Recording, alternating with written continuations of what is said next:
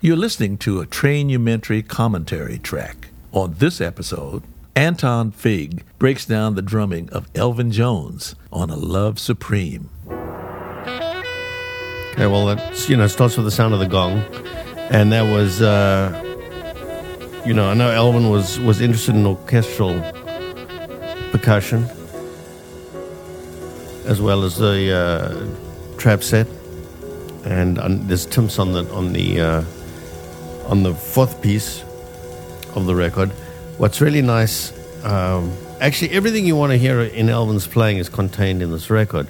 On this particular cut, you hear him playing his kind of Latin kind of feel, and what's really nice is he sets up this pattern for about 16 bars, and then he starts to go faster, just make it sound like it's going faster. It's not actually speeding up.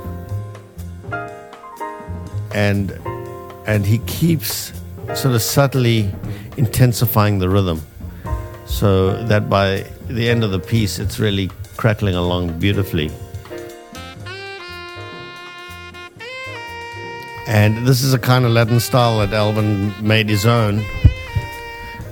And again, he didn't stick to the hi-hat had to be here all the time and the cymbal had to be here, but the cymbal kind of propels the song along, and he's improvising underneath all the time. So he had this kind of rolling sound, that it was just all the four limbs going all at the same time, but with a very purposeful direction. And I think that's what made it sound pretty unique, was that it was just always kind of swirling and moving in some fashion.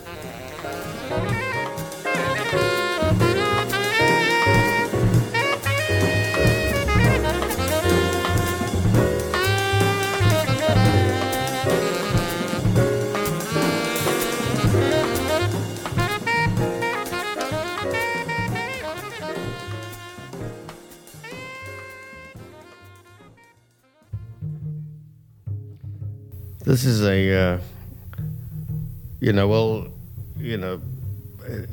it's interesting that the pieces kind of are put together via the bass interludes, but when the drums do come in, it's another kind of style that Elvin's really well known for, is like this kind of triplet feel, dugga dugga dugga, that's sort of going on all the time, chattering away between his snare and bass drum and hi-hat and cymbals. And I think this is like the classic Elvin ride, that is impossible to emulate, that only sounds like him but is so unbelievably effective, and it just propels the song along beautifully. And this was the song that they were playing at his funeral, and he has that great swing of his.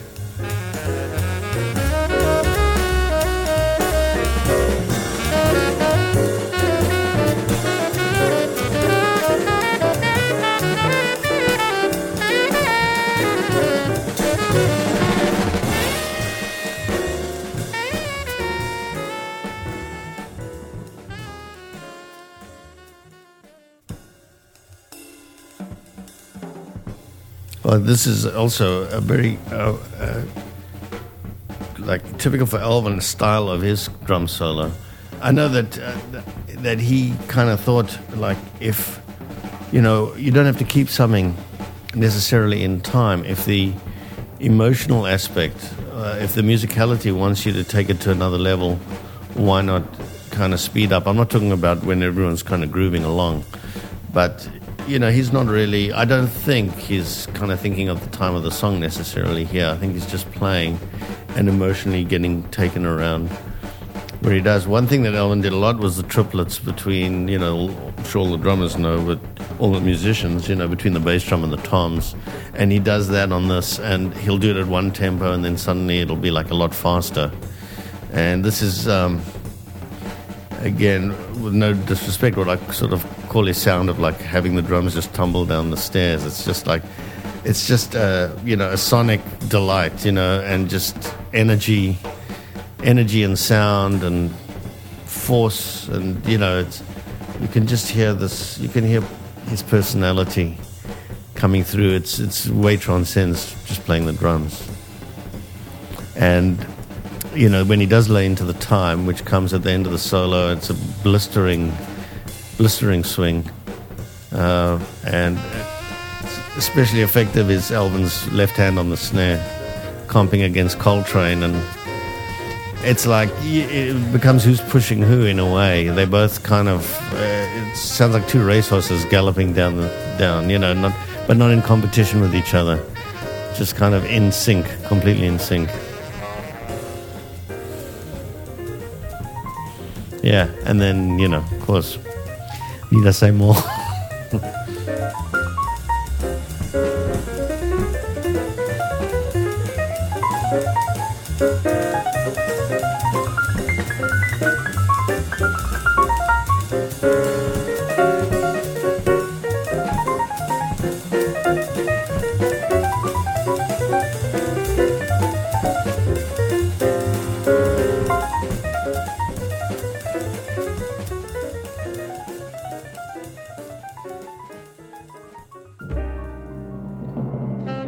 Well, you know, Alvin's playing timps and cymbals, and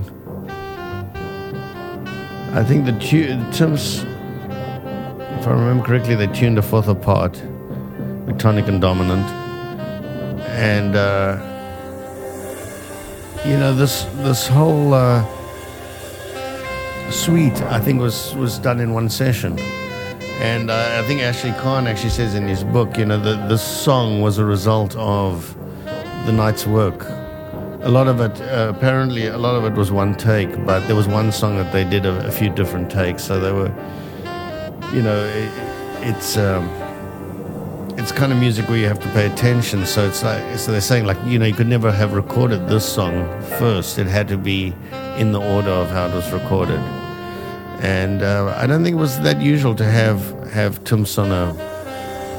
I don't think you could call this, you know, like a jazz record, you say. But I mean, this is a music that defies a label. I think it's spiritual music. And aside from the fact that of Coltrane, you know, reciting a poem on the saxophone and all that, I'll leave that to someone else to talk about. But I don't have words.